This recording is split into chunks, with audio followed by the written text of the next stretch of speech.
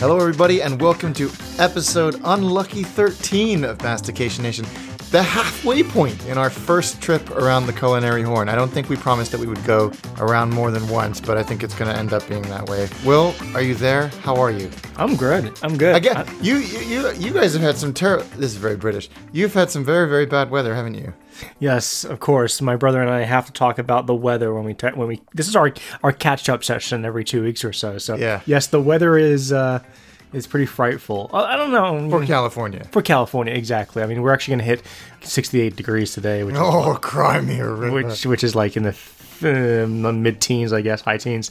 No, it's not terrible. I am missing the sun a little bit, and every time I look up at the sky, I lived in England for a long time. I should be able to deal with this. You really should. Well, we had some horrendous weather in between the last couple of times that we recorded with country, ending snow. The whole country ground to a halt. Actually, it was a significant amount of snow. We had a cumulative foot round our way, and my kids were off school for 4 days. But another person who experienced this is here with us, our good friend Paul Papadimitriou. Paul, how are you? Hi, guys. Welcome. I don't know how I should feel about being invited to the unlucky episode. This is true. Yeah, we should have warned you that it was episode 13. But it is the halfway point, which is a milestone, which is one of the many reasons why we've asked you to join us. But this is the L episode. And of course, L is not for lentils or legumes or many of the other things that we alluded to perhaps in our last episode, but for Layovers, which is the podcast that Paul and I host together, but also that Will was so kind enough to step into my shoes on when my daughter arrived into the world. So we figured this was a perfect juncture to reciprocate the generosity of Paul and Will and have Paul back on the show. So thank you for joining us, Paul.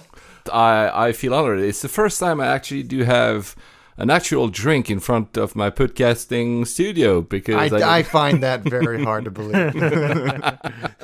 Well, no, it's an important component of the show, and one that I don't think that Will and I discussed it. It just happened to be that we were both drinking the first time we recorded this podcast. But when did we record last? Will, was it?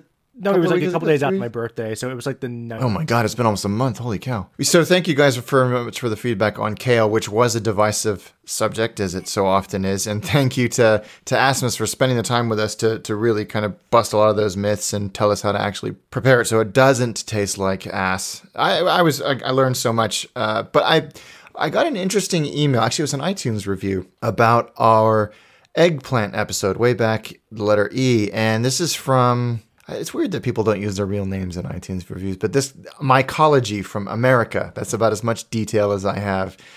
And Will and I had a chat about this before the episode, and he says, or she, just started listening, and so far, a pretty good podcast. That's generous, thank you. But I'm on the eggplant episode and had to stop to correct the following misinformation. No fruits, eggplant or otherwise, are ever, quote, male or female. Every botanical fruit is the product of a plant's ripened ovary and therefore technically, quote-unquote, female. There are no male fruits. I see this myth perpetuated with bell peppers as well. The number of seeds in a fruit can vary widely due to a number of factors, including ecological conditions and plant breeding. Anyway, keep up the good work. Despite this minor criticism, I do really enjoy the podcast. Well, I take that as a good review, and I learned something, so... Yes, it's poor use of language. Obviously, that they're not male and female in the gender binary that we're used to in the mammalian world. It is a term that has become an old wives' tale, just basically based on the navel, as it were, down the bottom of an eggplant, that some people believe if it's got an outy navel, it's analogous with male and has less seeds in it 9 times out of 10, but as you mentioned, not always, than a female, which has a bit of an innie, which again, nothing to do with actual genders beyond, that looks like an innie versus an outie, hence the metaphor. But yes, it's not something that you can rely on 100%, and yes, it is poor science to classify it as a gender. So thank you. Yeah, and again, we're not above error, and actually we hugely appreciate being corrected, so do send those things in. I was surprised by the feedback that I got, people messaging me about kale saying, I don't know why kale gets a bad rap. I love it. And our other brother Andrew said, I like the sound of the Portuguese sausage and kale soup, which is actually delicious. Caldo verde, that's one of my favorites. So I was expecting hate mail and death threats for that episode, but we've had much more divisive episodes. Yeah, avocado. I made kale for lunch yesterday. What did you prepare it with? So I roasted off some pork in a pan, and then chopped up the kale, threw it in there in the same pan, so there's the fond. Threw in a little bit of water, scraped out the pork fond, again pork, a little bit of red sherry vinegar, garlic, and red pepper, and then just wilted it down and had it on the side with the pork. And that is everything that we talked about in the kale episode. It's like not too long cooking, real fast, hot, high heat with pork and a little bit of vinegar to cut through the greeniness of it all. It was good. Yeah. Now, Paul, do you like kale? Yeah, actually had some last night. Wow. Hell. It was kale night, clearly. Oven baked, oven roasted kale. The rest was barbecue, just T-bone steak over barbecue, and just that for some greenery. Nice. Yeah, I like it. Kale does go well with beef, I find. Really nicely. Nice. Well, there you go. Again, I was expecting more hate from Vitriol for that episode, but we didn't get. Maybe we'll get it for this one.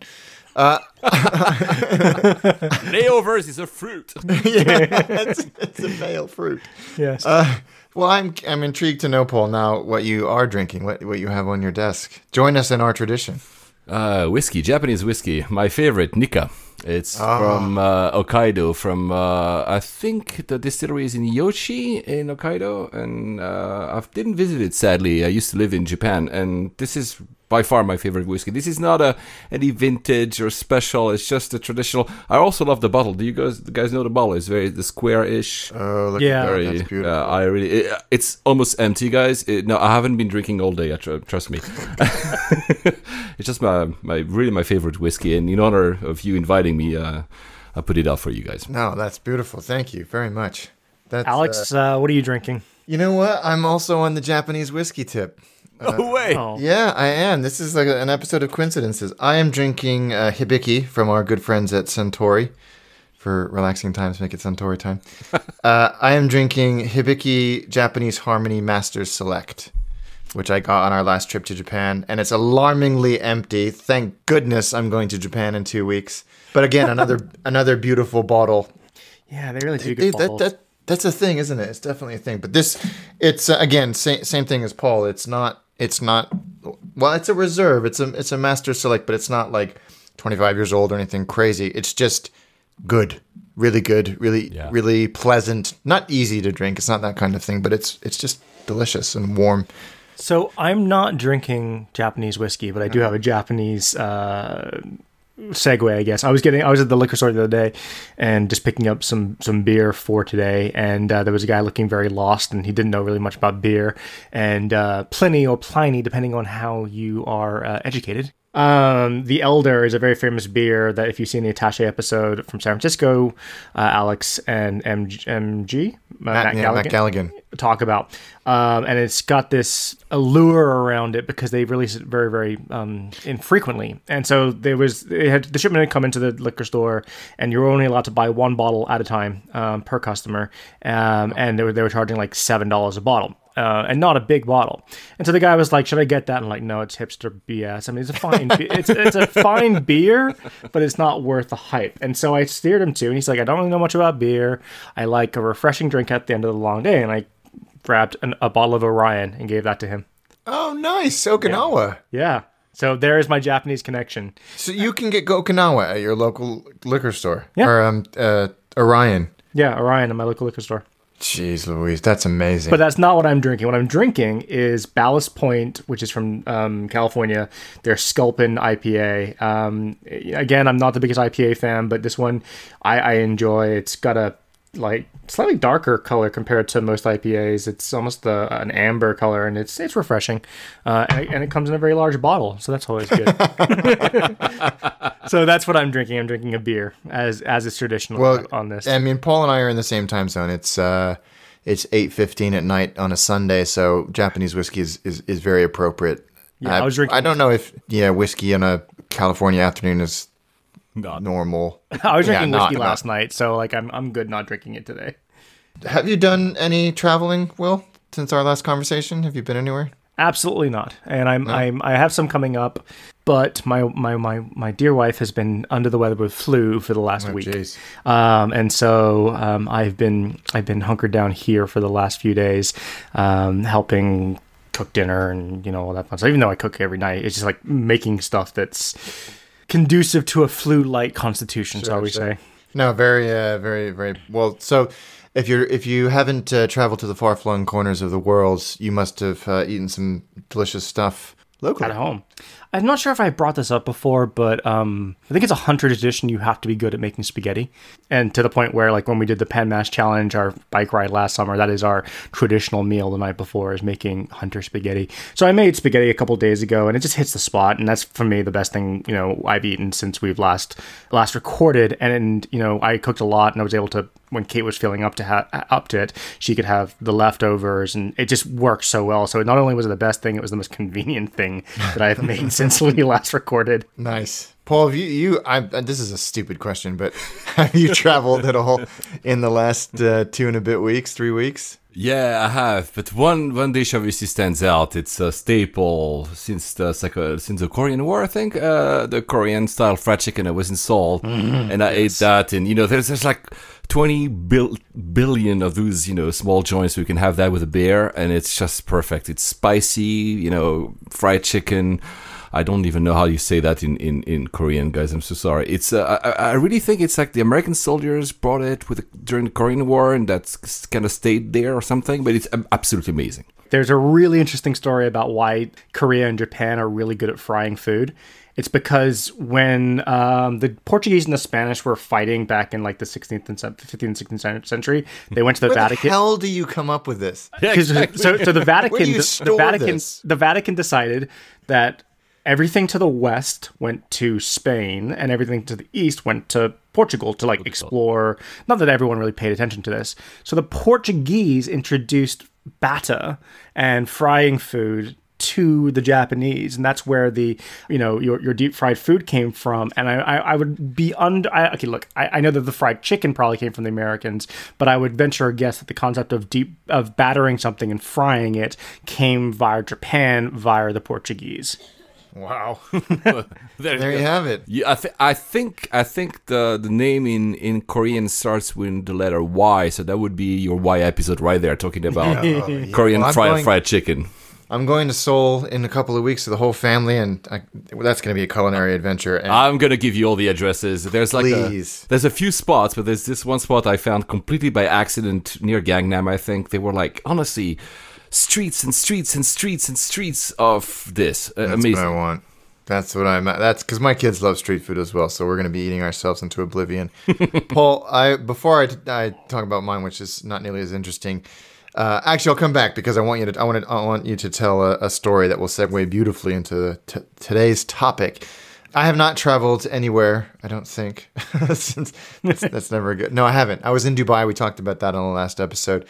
I haven't been anywhere, but it was in London a couple of days ago, and I love being in London because where I live, you have no options for food. It's a pub or Indian takeaway, and that's it. But you go into town, and I can have whatever I want, and I forced myself to not have Japanese or Korean food because I'm going to have the real deal in a couple of weeks.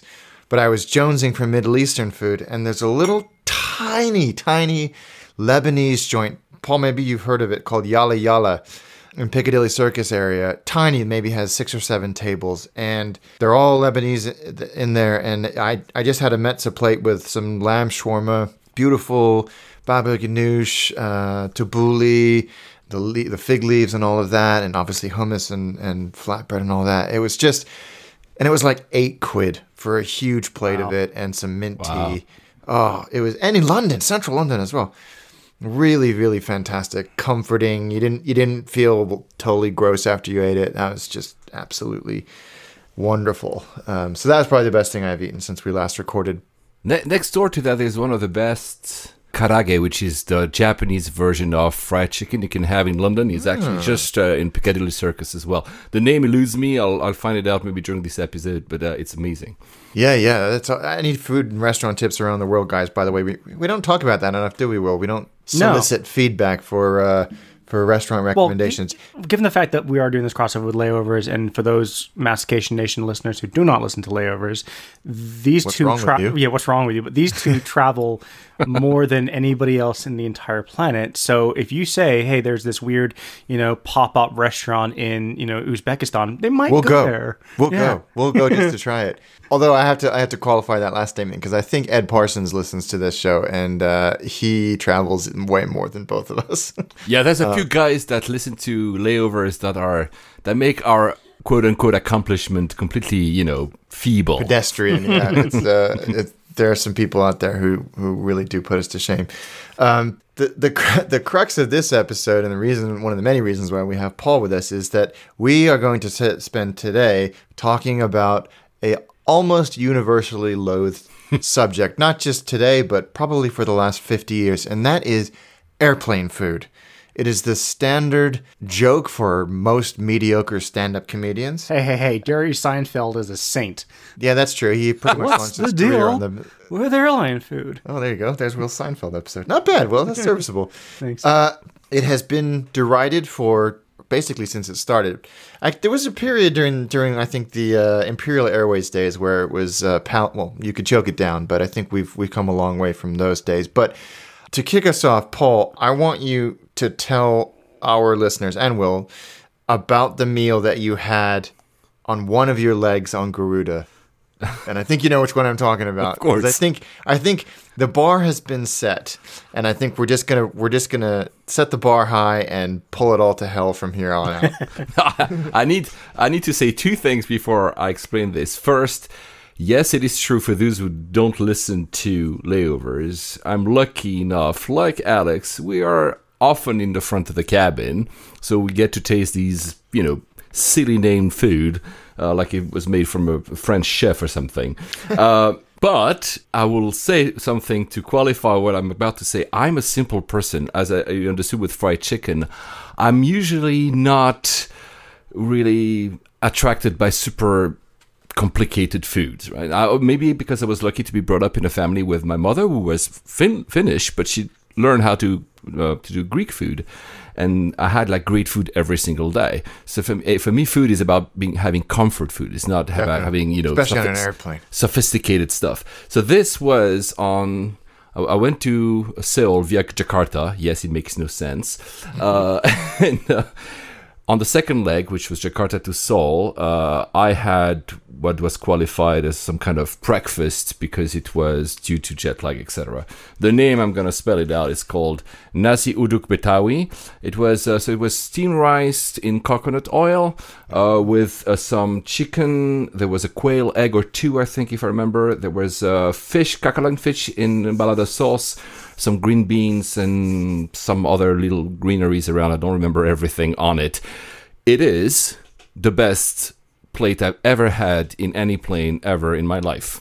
And wow. and you've done too, like Emirates First Class. We've done other stuff that are, and we'll probably talk about some of them, are amazing. This was, maybe because it was homey, it was Indonesian food, and I always go for the food of the airline if I can.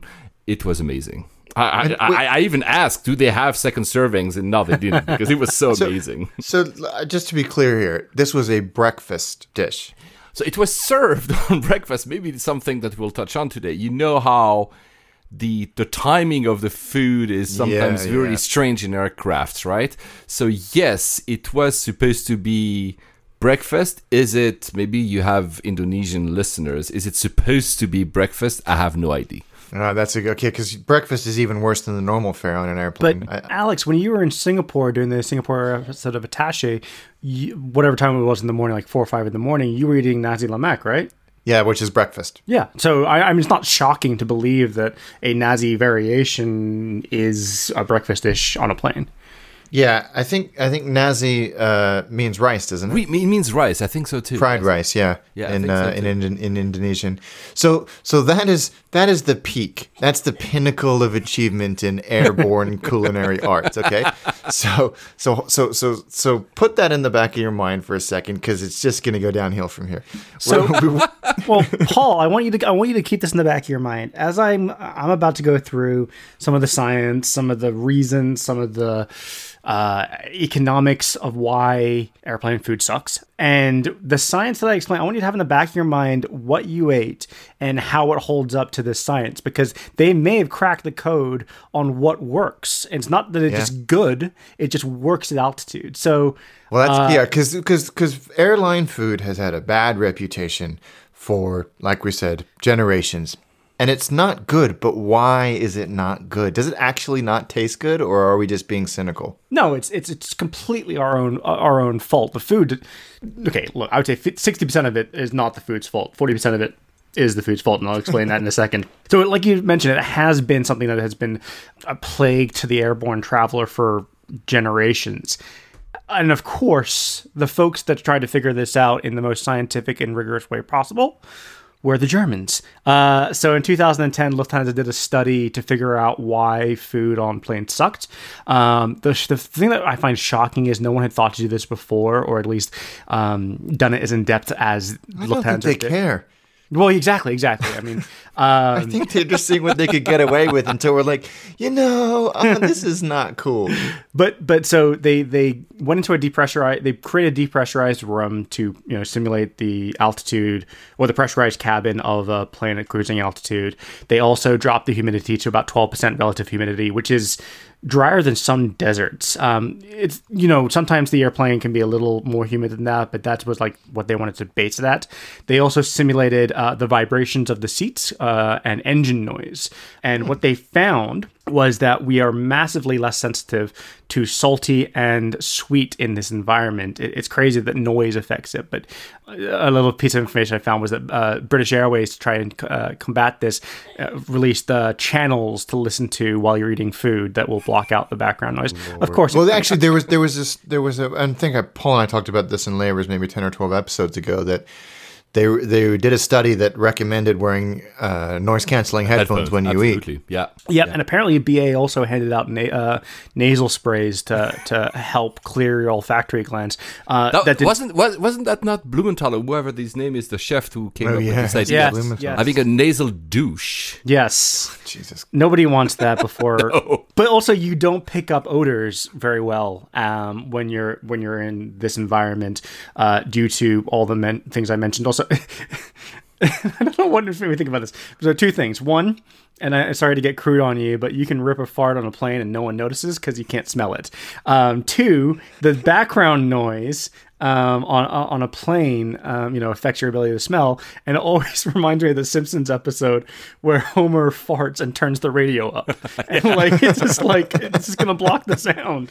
Apparently it does. Well, okay. So that's an interesting question. We'll have to try this experiment, Paul. Does food taste better on a BA A380 than it does on a BA 747? Because they'll have the same menu. Apparently so. I read someone, I don't remember when it was, but there was the newer aircraft like the 350, the 380, but also the Dreamliner. I think now the humidity levels are better, obviously. So it feels like it's more like if you were to, let's say, Verbier in Switzerland, or in some ski resort in Colorado, some things at that height, that kind of altitude. Doesn't mean the conditions are exactly the same, but compared to before, which you were really on Mount Everest on a 747, it was like no oxygen whatsoever or something. Yeah. And also, I think, I have to remember which audience I'm talking to. The 747 is much, much louder inside the cabin than the A380 and the 350, which are newer airplanes, and are noticeably, and the 787, noticeably quieter. So would the same meal taste, quote unquote, better on one of these newer, quieter, lower altitude, cabin pressure altitude, and higher humidity? I would love you guys to test that. I know the 747s are going the way of the dodo, so you're losing your opportunities to do it. Maybe even shut up, Will.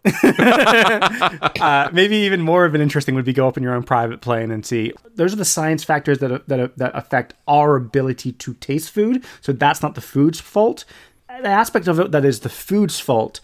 And this is where, when I worked for Donata, which is the ground handling company for Emirates, which I talked about on the Layovers episode, was the fact that I also worked understanding the transportation of the food from the Sky chefs or whoever else was making the food. They have to make it in bulk and they have to flash freeze it. Until very, very recently, they didn't even factor in the cooking of the food on the plane. So they cooked it to when it was done at sea level, and then flash froze it, and then wondered why fish was disgusting and chicken was rubbery once they reheated it back up in the plane. The other factor is that they have crappy ovens up there. They're basically convection. They're not real ovens. All they're doing is just forcing hot air around these.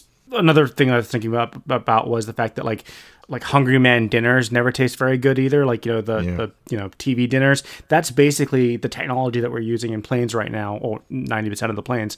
So it's more to do with the fact that the food is not prepared correctly until they put a lot of effort into figuring out that chicken needs to come off 10 minutes before the beef does, and then you flash freeze it, and then that becomes an economy thing. Like, you've got to factor in every single variety of food and its different schedules on cooking before it gets frozen and then put up in the plane, rather than just doing a bulk like flash boil, as it were, and then throwing them up on the plane.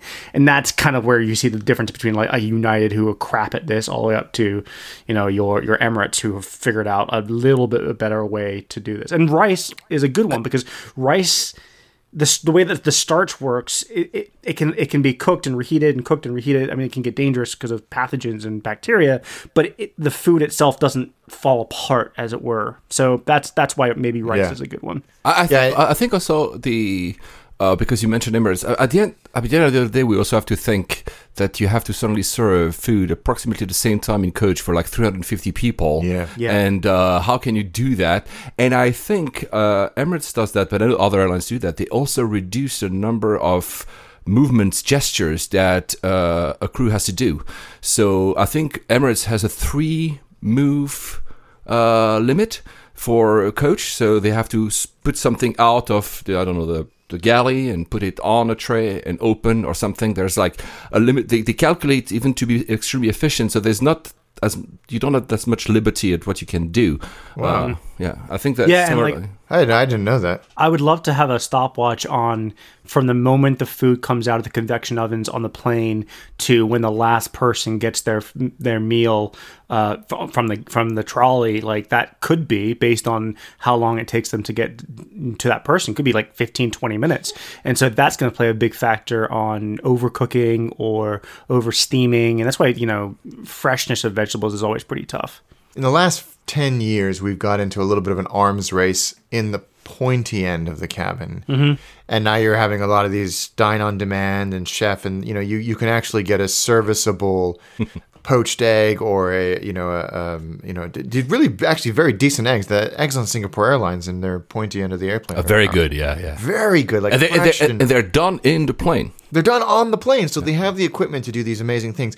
That does not scale, and Paul and I at the end, and we'll talk more about some of the most extraordinary sort of in-flight culinary achievements, because what they can do at a small scale is really quite extraordinary. But as Paul said, I mean, there really are 300 people on an Emirates A3 or BA or anybody else who has a 380. It's not easy to do that well, and so when you have a decent meal in economy, or even a decent dish, it doesn't have to be a decent meal. You're I mean, I don't know about you guys, but I'm pleasantly surprised. Yeah. And also you have to, I think, factoring in, besides, and I'm sure we're going to talk a little bit about it, besides the special meals, kosher, halal, whatever, gluten-free, etc. Besides those, you also have to kind of find the common denominator amongst these 400 people. You cannot go too spicy, or you cannot go, maybe some people are lactose intolerant, but not too salty. You have to find something for everyone, and you also have to find someone who is 16 and the other guy was 80, and so you have to, and someone is Indian and the other person is, I don't know, Swiss, like me, or whatever, and so you tend to go to the kind of very average and try to satisfy enough everybody, and of course you're losing that bit. You're losing the edge of any food by doing that.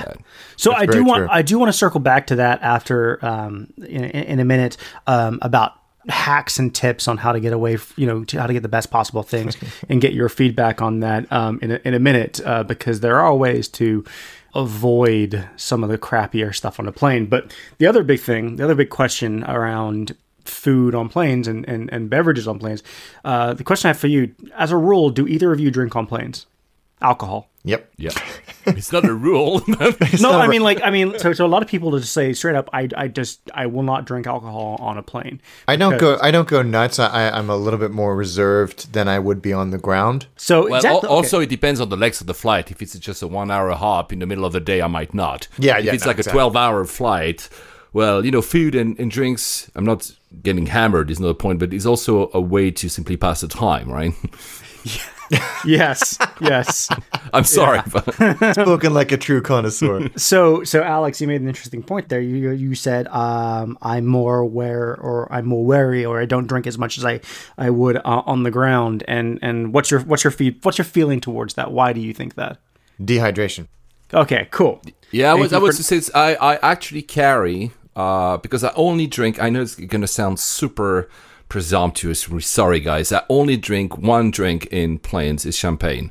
That's the only thing I drink. So that's the thing that I don't drink almost at all outside of a plane. I don't know. I just like the idea of it's silly. It's like feeling like James Bond in a flight or something. But to your point, I carry with me, and that's really bad. I carry with me usually tablets of aspirins because I know that after just 2 cups, I'm going to start like, oh my God, because of, lack of, I don't know if it's oxygen or lack of humidity or something, but I will get not drunk, but I will have the feeling of an impending hangover. Yeah, faster, but I'm not going to be drunk. It's really just the some kind of feeling of a dryness much faster. Yeah.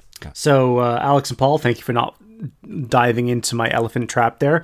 You do not get more drunk on planes. That is an absolute myth. Because that is a very common. Yes. So why you position. feel that way? And look, it's your classic correlation and causation. Do you feel like you're lightheaded? Do you feel like you're more drunk?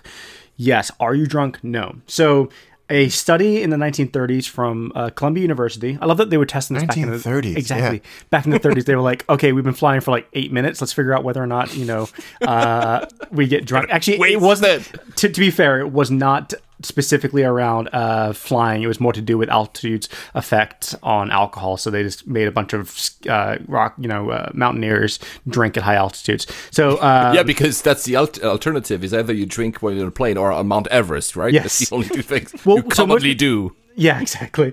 So Professor McFarland of Columbia University examined the interaction of alcohol and altitude and concluded that 2 or 3 drinks at 10,000 to 12,000 feet, which is a little above the pressurization of a plane, but close enough, was equivalent to 4 or 5 on the ground. And the study was taken as truth, and for some reason, later studies, even though they've managed to debunk it, just don't get the traction. And so you hear this old wives' tale of 1 drink up here counts as 5 down there, and that's where that line came from. Basically, what they did was they gave them a bunch of like motor function tasks, cognitive and motor function tasks.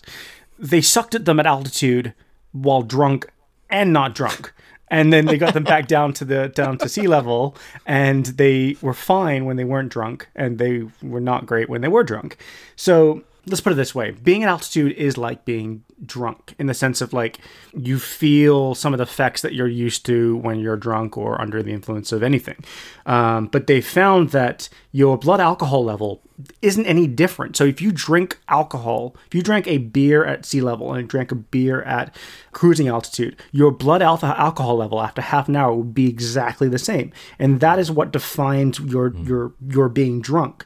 Whether or not you feel different is not the same as being more drunk. I know it is a bit pedantic, but that's the actual science. No, I mean it is science. I mean, I think I have to say that I don't really drink beer on an airplane because I don't know why, and this might be my imagination again, that I feel it's more carbonated and I feel more gassy. Yes. But there is an exception. Paul and I have talked about this ad nauseum. I was about to get there, yeah.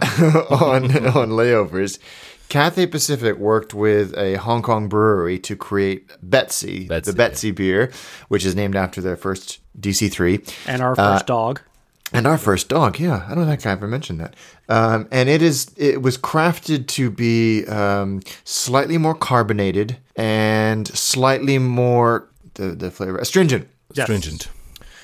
So it has a little bit more of a bite, and I don't know, Paul, if have you had one on the ground? Yeah, so I had one both at our favorite lounge in the world in in Hong Kong, and one in flight, and the one in flight felt much better. It tastes much better, doesn't it? Yeah, the one on the ground was a bit bland. I'd say. Okay. It wasn't just me then. And the one on and in flight, it was a fantastic story because the flight attendant she was trying to make me, again, I told you guys I only drink champagne. She was, you should really try Betsy. I'm like, okay, well, I will try Betsy. And she told me like that, I'll put 5 aside for you. And I look at her like, nice. Who do you think am I? I'm not a drunk. Well, you are very tall. So.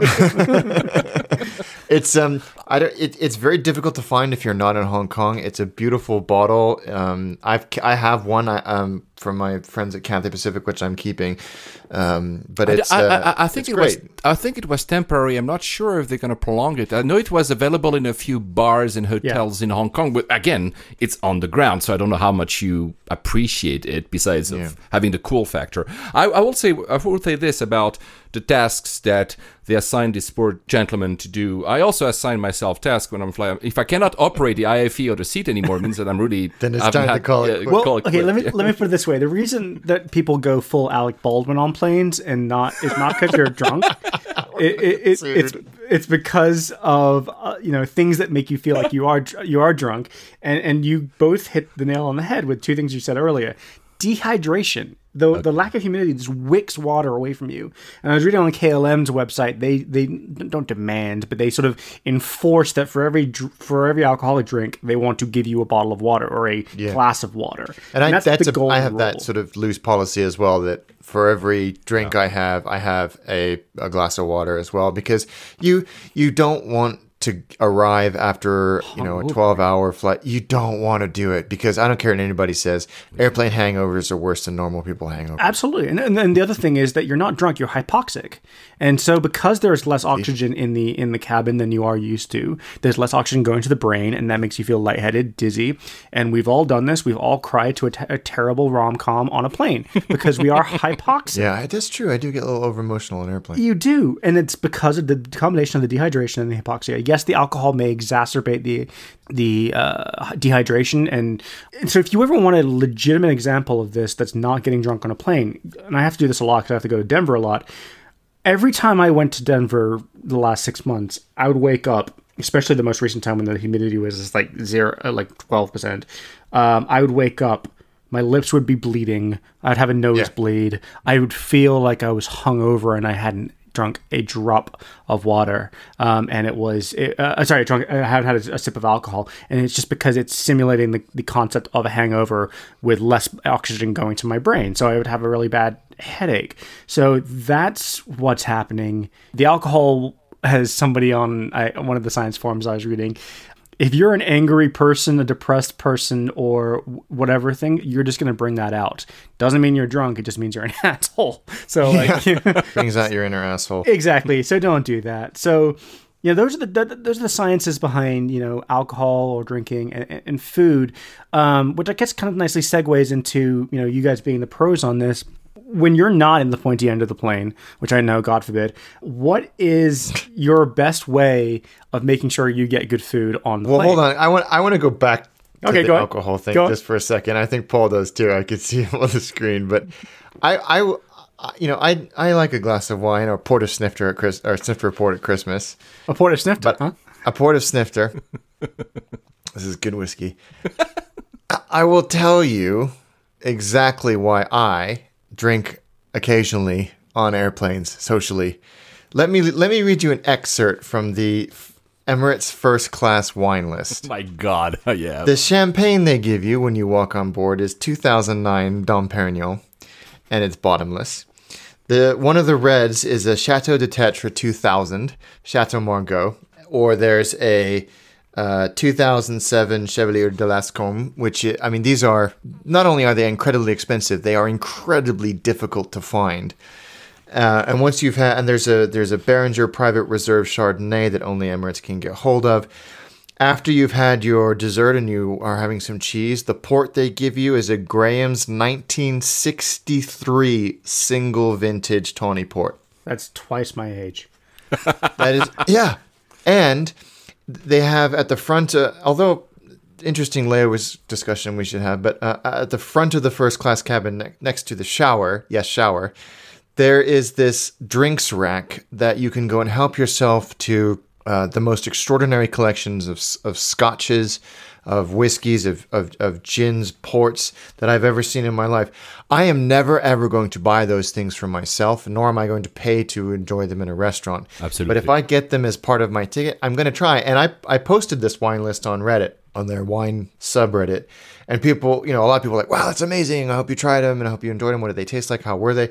And occasionally someone would say, oh, well, altitude ruins your taste and, you wouldn't enjoy it. And a lot of people had the same reaction that I did, which was, bitch, I'm never going to be able to drink this, so let me have this. It was amazing. It was free. It was, well, yeah. It was not free. Actually, I believe that high altitude wines work best so that's why Malbec is a very good red wine to have in flight. Oh, because that's interesting. There I you think go. That's a good tip. they're closer. Actually, I think Emirates, I don't remember if it was in first class or business class. I have way too many menus, guys, in front of me. I'm never going to be able to read all this out loud for you. I think they also had at some point, they used Malbec for one of their beef. So I'm sure that there's a reason for that. It's not only because Malbec is something that people, it's one of these names that everybody kind of knows. I think it's also because it's a high altitude one and it works better. Champagne kind of loses a little bit, but not that much. The fact that it's carbonated actually makes it still very, very potent in flight. And pleasant as well. I think it's one of the reasons why they... And I think you can tell an airline by what they serve as a commitment to an experience, and I'm putting my customer experience hat on. But so Emirates do Dom Perignon, BA in first, and this is how nerdy Paul and I are. We have our stack of airplane menus with us because we actually keep them. They do Laurent Perrier Grand Siècle, which is very, very good, I think. I mean, I don't know anything about wine, but I know what tastes nice. And I also know it's expensive. It is. These are very expensive. I mean, if you were to actually pay first class on Emirates, which goes from what, for $3,000 to, I don't know, $15,000 for a flight, depending on your flight, you'd expect to have like a pretty damn good wine, right? One would hope. And I think Emirates have taken this as an asset on their balance sheet. They have a cellar in France that has $600 million worth of wine. Wine, yeah. So they source it like years before sometimes because they want. That's why they have some wines that's impossible to find in other airlines. Yeah. But they have, I think they also prepare like almost 200,000 meals a day. So they are really like a huge network. They have to be able to provide, the quality and also the consistency. Oh my God, that's the whiskey talking. Amongst the different routes they're doing. So that they have to source and try. And also they also have done, like Singapore and a few others, they have done these pressurized rooms where they try the wine but also the food in similar conditions as if it were on planes to make sure that these are wines and or champagnes and or of course food that actually work. Other airlines have done it, but Emirates being so big and also being pretty recent, so they have made that to an art. They really. I appreciate their approach and commitment to it. I mean, it's really quite. They are the single largest, maybe the second behind Costco, buyer in the world of Dom Perignon. And also it's interesting. It's interesting because they are in a pretty unique. American airlines. U.S. airlines, not American, not AA, have multiple hubs, which means that, because that's the thing as well, sometimes you can feel that the food on the same airline, depending on the route, is different because, of course, the catering comes from that point, wherever that is. Emirates, because they basically fly everything from Dubai, I'm not talking about the return routes, but at least from Dubai, they want this consistency, and again, this word, and again, the whiskey, to be there. Whereas other airlines that have multiple hubs in the world try to also average again because they might know that the catering in some city might not be the same that in another city, etc. That's why you're going to be disappointed by a United Turkey sandwich wherever you are because they're making it easy. But they do the ice cream the Sunday. That and you know what? I think that's maybe you have the science. I don't. I think that ice cream is one of these things that doesn't change at all when you have it in flight. The taste is exactly the same. Yeah. Sweet does get dulled, but that's why things that are super sweet actually are nice. And people that I'm not a big ice cream person or that's too sweet, it kind of rounds the edges off. So I don't know. Usually what they do is they make things super sweet or super salty on planes. The things that last really well or work well are savory and spicy food. That stuff they don't really need to augment. So I guess, yeah. I mean, I always used to love when we were on Cathay Pacific and they used to come around with the Haagen-Dazs ice cream as well. I know they don't do the United Sundae, but still, it's free ice cream. Yeah. So there you go. There's some in-flight wine snobbery for you. But let's go back to your question, Will. What do we do? Do we have a tactic when we're flying in the cheap seats, which is more often than you might think, for getting not terrible food? Yeah. So mine is I order one of the special menus. Explain this to our listeners. So why? Invariably, I will order something from the, a Hindu meal or an Asian meal or a vegetarian or something, because they're produced at much, much, much, much, much, much smaller quantities, and they're produced much closer to departure time because they aren't 100% sure how many they need to produce. With the rest of the catering, they will know weeks, if not months in advance, how the flight is looking and how the flight the day before and day after and last season looks. And so they can get an idea of how many meals they need to prepare. But it's not the same with those custom ones. So I usually order one of those or a kid's meal. I want my nuggets. I actually bring my own food often when I'm in coach. Do you? Because, it's going to be bland anyway, and it's going to be okay-ish. So, I mean, short-haul flights, meaning flight less than 2 hours, they don't even serve food anymore in some planes anyway, or you have to buy it directly. So, meaning I'd rather buy the sandwich beforehand than having a overpriced sandwich within the flight by whoever it is. It's not only low-cost carriers. Everybody does it now. Yeah. So this is literally a conversation I was having with Kate, my wife, right before this, and she brought this question up, and she was like, I would love to know everyone's opinion on those people that bring their own food on a plane. And I said, I don't like them. No offense, Paul. But I think it's because there's a couple of reasons. One, I remember being a kid and Mom pulling out chipolata sausages wrapped in paper towel from a Ziploc bag. And it's like, God damn, I don't care. Like, fine, whatever. That's okay. The one that bugs me is the guy who's gone to Burger King in the terminal who's bringing on and then doesn't realize that he's got to eat this before takeoff or his soda is going to go all over the place. He's got nowhere to put it for takeoff.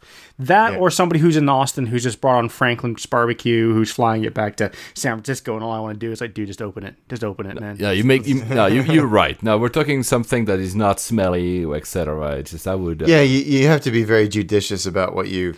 And also you have to think about the other passengers. It's not only farts; it's also food that smell, right? So, your microwaved tuna casserole should not be coming from the plane. Jeez, but I think you have to be courteous and think about what is actually gonna smell bad and what people might react viscerally to. I have to say. I flew BA on a short-haul flight, and they have recently introduced Buy on Board as a partnership with Marks & Spencer. And I ordered some superfood, quote-unquote, salad or whatever. It was like feta and mung bean and quinoa and stuff. And the flight attendant came by, she's like, how was that? And I maybe I'd had a couple of in-flight cocktails or whatever. And my filter was turned off, and I said, "Surprisingly not disgusting."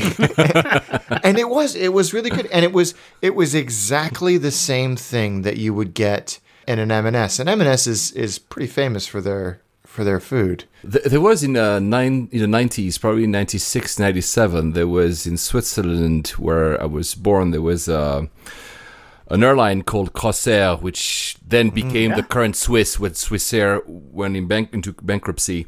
And they had in 96, 97, they had a McDonald's plane for short haul. You could do Geneva, Zurich, and back with McDonald's on board. So there you go. That's not Burger King, but you would have. I would have been all over that. Me too. Was it A&A or JAL that did KFC for a while? JAL, they do, and JAL also did. What's the Yoshinoya? The oh my, God. Ginger pickles, sashimi spice, etc. That you find in everywhere in Japan. The interesting because I had this. It was I think 2011, 12. I don't remember exactly when they did JAL, but because of the science that Will just explained, their presentation, they had to separate the rice and the beef in the way they presented it. Whereas if you go to Yoshinoya in Japan, in one of these joints, you'll have everything like mixed together. So they had to be conscious on how they did this. And just to geek out, the tray, it was marked Air Yoshinoya. That was fantastic. So cool. But you know what? Talking about, sometimes I wish that airlines, instead of either not giving a S, or she would just do these kind of tie-ins, talk to Burger King or talk to Pizza Hut. I don't know, but just one question, because on the follow-up of what you said, Will, because you haven't answered what you would do yourself, but would you not also, depending on the length of the flight, simply eat before the flight to just not eat? Yeah. I probably have not eaten on a plane in 3-4 years. Oh, wow. Yeah, I like, and I have done long distance. I mean, look, I'm not doing as much long distance traveling as I used to. I think the most frequent stuff I've been doing is, I've done London like 3 times in the last 4 years. But I go to the East Coast from California a lot, which is a 5-hour flight roughly. I will always eat. I'll have a drink depending on the time of day, but I'll have something to eat and a drink prior to the plane. And there's 2 reasons for this. 1, food not so great on most airlines I'm flying. 2, I don't want to be woken up because I try to sleep. I'm one of these people that can fall asleep before pushback and wake up when we land. That's helpful. The third one is, and we've talked about this on the podcast a little bit, I don't want a reason to get up and go to the bathroom. I don't want, yes, I should do my stretches and not get DVT or anything like that. But I want to know how the food I ate is going to react before I get on a metal tube where I've got to line up. You do have a sensitive constitution. Exactly. So the last thing I want to do is get into a situation where I think I'm going to die at 30,000 feet.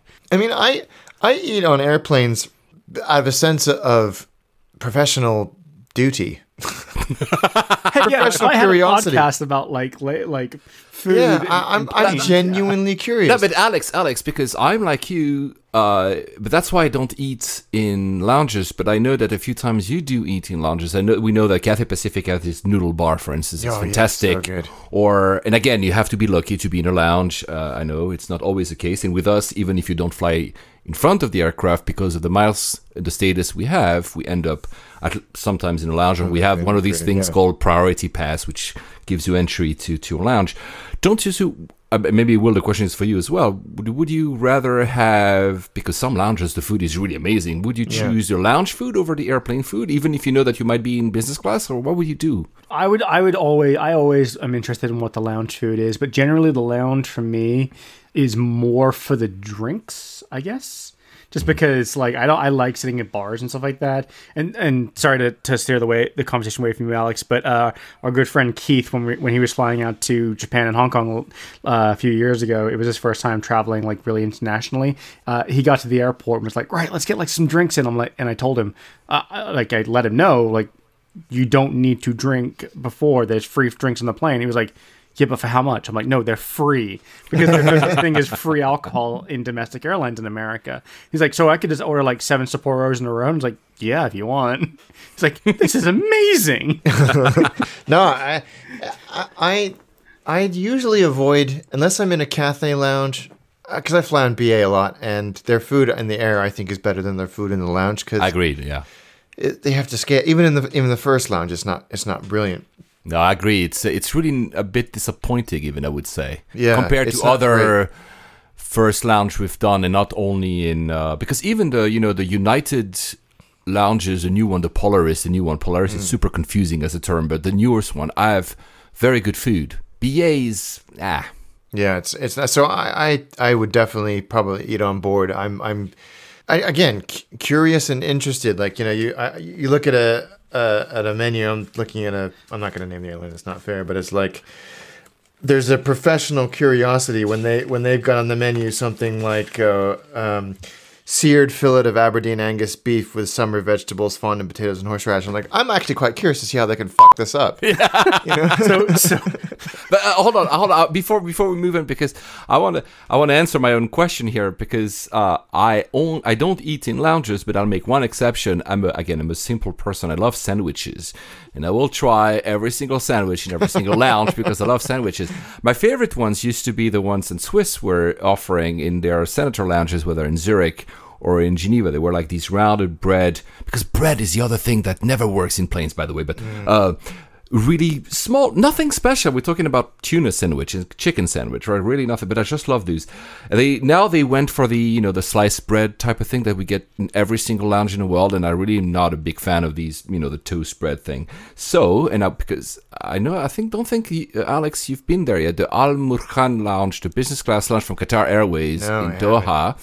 It's a massive lounge where like the ceiling is like higher than a church or something, or a mosque in that case. Obviously, they have a deli within the lounge. Wow. And the deli only serves sandwiches. So that for me was a dream. They had a chicken mortadella in ciabatta, beef pastrami in olive loaf, turkey ham in wheat bread, a veggie extreme, obviously, grilled cheese sandwich, always a favorite, caprese sandwich. So that for me was the only time in my life I remember. I tried all of them, actually, and then, of course, I didn't eat the plane. Yeah. I can just imagine you coming back and the lounge staff being like, the sandwich guy's back. Go, go, go. But good to know, sandwiches and lounges. Bread never works on planes, and I don't know why. I have to say, though, you guys mentioned it, and I think, I'm interested in a moment to move to the best and most surprising meals that you've had on airplanes. Yeah.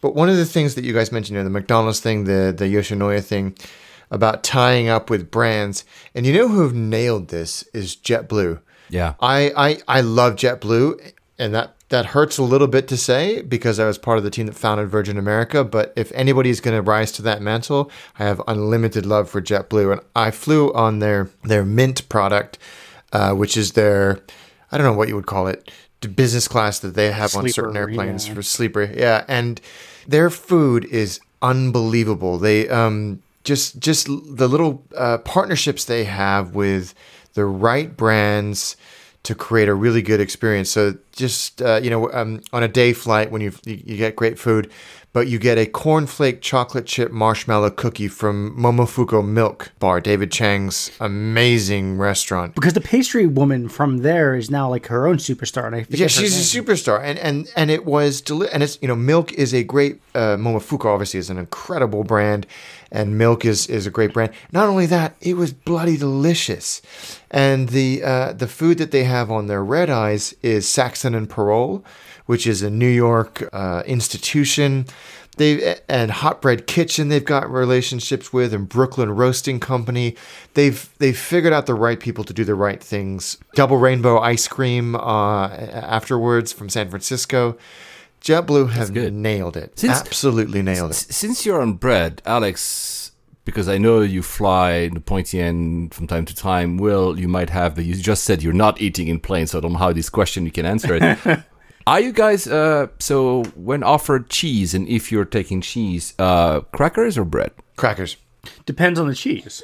Always crackers. You Philistine. That's like pouring Alex, that divides us. That's like pouring a Chardonnay into a pint glass, you Sorry. I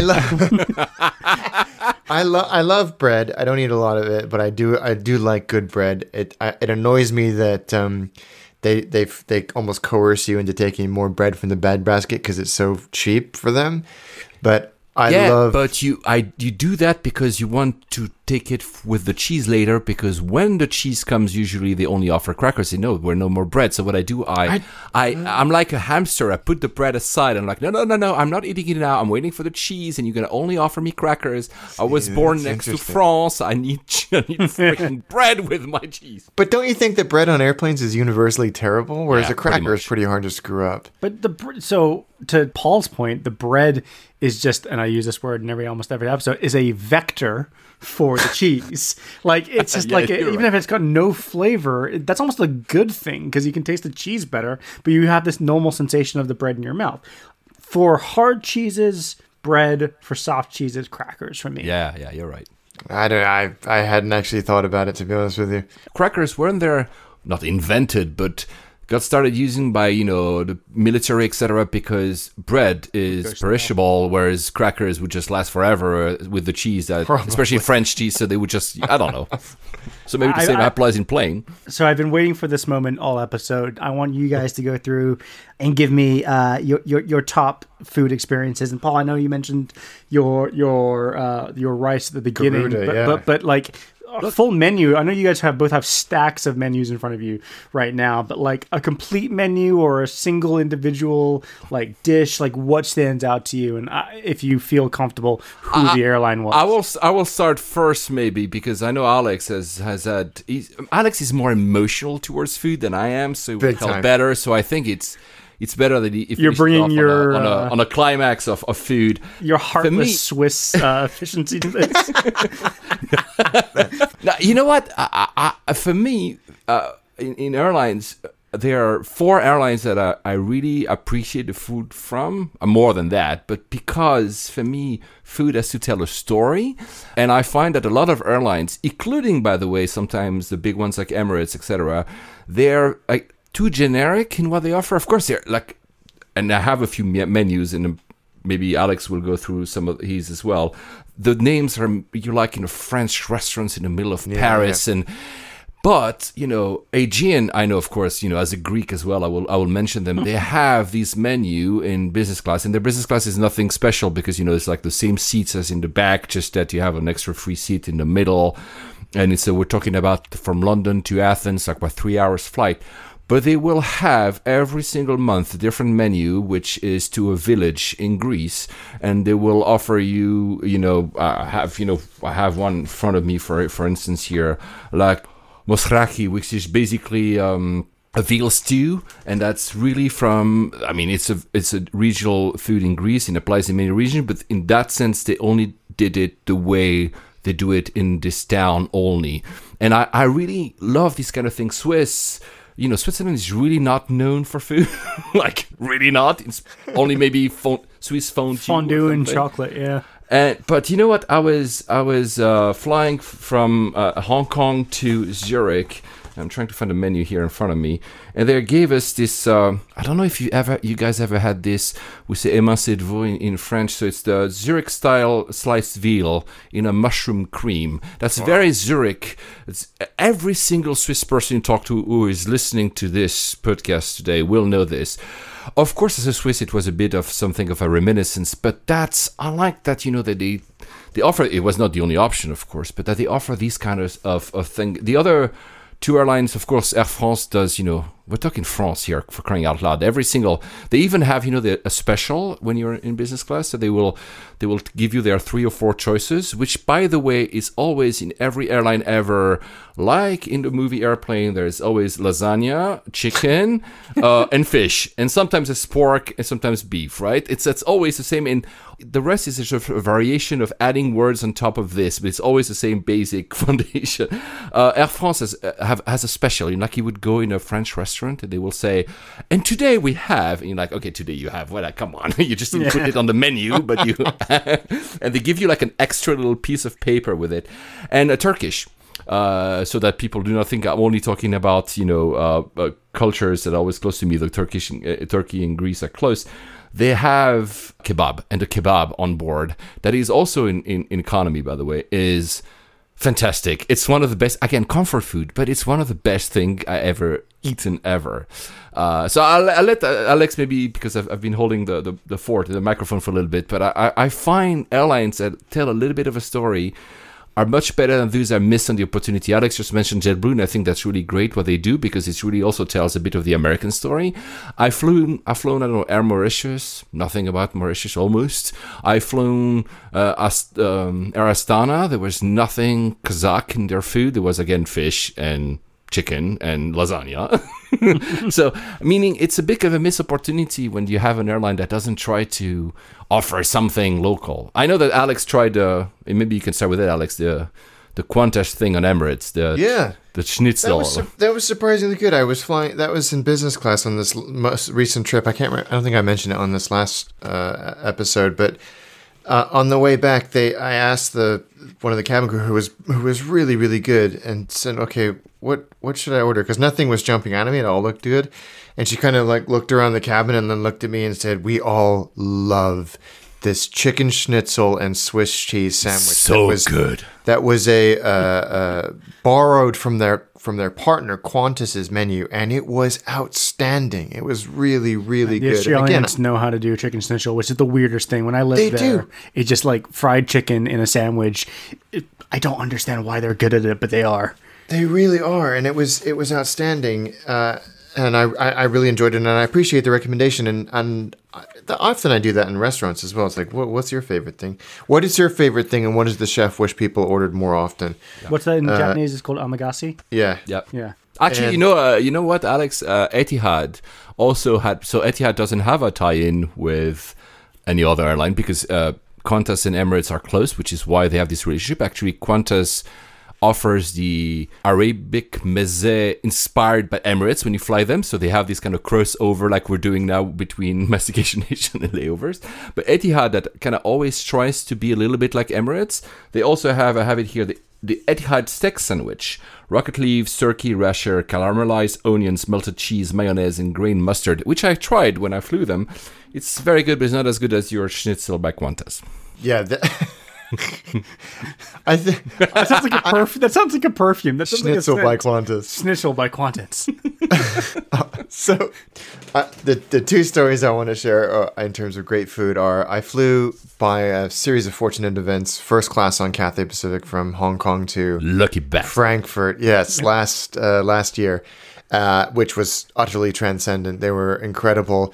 And they bring you to start with this whole platter of caviar, and it's high-end, ultra-incredible caviar. And it says in the menu, because I've got it here because I'm, again, a dork, it says caviar and champagne. So they match the champagne with it. Served with traditional garnishes of blinis, chive creme fraiche, and chopped egg in this like elaborate setup of like 5 or 6 plates. And, of course, you've got the abalone spoon. And I'm just staring at it for like 7 or 8 minutes. And the chief purser comes along. She's like, "Everything okay?" And I'm like, What do I do? She had to teach me how to eat caviar. I have a story about that later. Remind me. But then the rest of it was incredible, and it was a long flight. But you have all these incredible either Asian or European foods, pork soup, marrow and red dates, stir-fried Maine lobster, celery and steamed jasmine rice, all Michelin restaurant quality. But the other one I had was Singapore Airlines business class like 5 or 6 years ago. I slept through the first meal service, and I woke up, and I was probably the only person awake in the cabin, and they noticed. And that's, I think, what's incredible about airlines like Singapore Airlines and Cathay is they'll notice them. Comes over, she's like, "You didn't eat. Would you like me to get you something?" And I'm like, "Oh, I'm okay." She's like, "I tell you what, I'll bring you a bowl of noodles. How does that sound?" And I was like, "Oh, that sounds fine." And it was the most beautiful porcelain or ceramic bowl with restaurant style like ramen noodles and sliced pork belly and a little bit of spice. It was one of the most delicious noodle dishes I've ever had in my life, and it was somewhere over the Bay of Bengal. Don't you I'm sorry to interrupt you, Alex, but don't you think sometimes that, especially when you're lucky, we've been lucky a few times to be upgraded to first class, that when they tell you, "Oh, we can quickly fix something for you," and you expect literally I just want a slice of bread and some cheese. They come up with this amazing thing, and you're like, "Well, we only have 30 minutes before we know." No, don't worry, sir. You'll have all the time to have like 25 plates now. I'm like, what's going on here? It's just extraordinary. But yeah, those were my favorite experiences. So for those of us who are in the cheap seats, my favorite thing, and it's a Cathay thing, and I'm not sure if they're still doing it. It's been a few years since I've flown to Cathay, and it's not a regular meal service. So they have the regular meal service in Cathay, and the economy seats is good. And then at breakfast time, you can pick between European style or Asian style breakfasts. But they have a sort of like mid-flight menu, which includes ice cream and stuff like that. But the thing that made the most sense, and it's so smart when you realize what they have available to them, to make things back in the economy galleys, is pot noodle. Yeah. Yeah. It's so smart. But the Nissan like good. I mean, they're like I'm not saying like it's the 50 cents. English pot noodle brand, but it is your plastic bowl. You pour your hot water over the noodles. A&A does that, I think, as well. But it's such a so good smart idea. because I remember reading the history of the guy who invented the sort of the freeze dried ramen not stuff. And it's like it's unbelievably cheap, and it kind of kept Japan alive during the rebuilding process after the Second World War. But like it became a staple of like college students and university students in England for generations, and it's something that I would remember being like 2:00 in the morning or like 5 hours into a flight from London to Hong Kong, and just looking over and seeing a guy from Hong Kong, guy from London, guy from wherever, all just going ham on their pot noodle, and it's just like it doesn't require anything from the galley from the galley, and it doesn't require any sort of like white tablecloth service, so it's pretty smart. I think that it's one of the things that I would gravitate to if I was back on Cathay Pacific. I've seen quite a few when I was flying ANA, even in the front of the cabin, people that would actually just simply get pot noodle as well. They have it actually on the menu. They just said, do you want, pot noodle? And people will actually just go there and forego the more sophisticated options. I mean, that's what I like. So I'm gonna because Alex just made me remember a story that happened to me. I was flying Korean Air in actually the 747, but the newer version of 747 recently, last July, I think.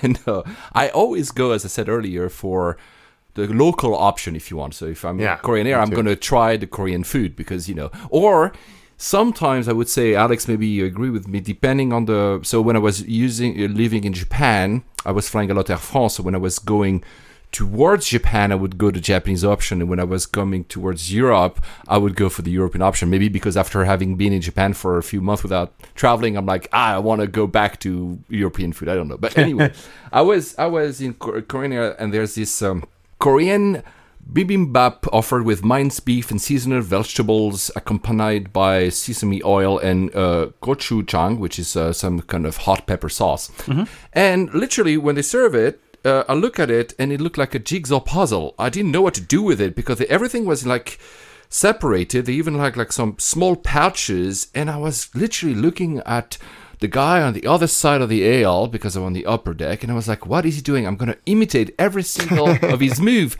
because I didn't really know how to eat that thing. Right? It's like when we were in LA for the Korean town at part of the LA Attaché episode. I can't remember what they call it, but it's all the little plates that come with your big stew or your bibimbap or whatever you're doing, and like they had to explain like when you would eat and how you would eat. Yeah. So just to finish off the amazing experience is we've been lucky. I mean, Alex just mentioned some Emirates. I'm going to go for the competition, some Etihad, because it was a fun story. Have you ever seen, guys, when they have a chef on board, which is a lot of marketing? So Turkish as a chef, Garuda as a chef, Etihad as a chef, and the guy is basically just a flight attendant, or sometimes the girls, but I've only seen male of chefs that just like wear some kind of uniform, and I'm sure what they just do is that they put the plates out of the oven and just serve you like in a very fancy way, right? So, but when you are in first class in many airlines, you can have food on demand, which, by the way, the first ever time I was upgraded, I had no idea, and I was waiting like a fool. There's no food on this flight or something. But this one I always remember because I was Manchester to Abu Dhabi, and I was the only person in first class. I'm not even sure it made sense to have a first class on that flight. And so all the attention was on me, and they had every single food. They had like a grass-fed beef tenderloin, ribeye steak from the US, lamb chang, chicken supreme, the catch of the day. The catch of the day. What does that even mean? Did they catch something in the air? Biryani, roasted loin of lamb, everything. They are allowed on that airline to mix things. So I asked for a surf and turf, and he created a surf and turf, which was amazing. Just for me, it's something that was nothing. So they have some liberty. That was a pretty cool experience because, again, for me, it's like magic. I'm like, they're never going to be able to pull it off. It will actually not be great. And it's actually very decent. Well, because I guess that food is going to have to be tossed when it gets to the destination anyway. So why not let you go out there and make your buffet, basically? Have everything! That's the final frontier in a first-class buffet. Yeah, oh, God. I think that that brings us very inelegantly to a perfect conclusion for this episode. But what I do want to hear from anybody listening to this is, what is the best and the worst airplane food you've ever had? Do you have any favorite airport eating spots? There were a few hidden gems out there that I think we've all experienced, but we want to hear them all, and we'll pick them up in the next episode. But Paul, thank you so much for joining us today. This was a lot of fun. Thank you, and we'll have Will again, and this time with you, Alex, on one of our own episodes to talk more about food. Perfect. Well, guys, until next time, what do we say? Which show am I on? What do we say? We say eat well. We say Will has to eat say well. it. Yes. Eat well. All right, guys. Bye-bye.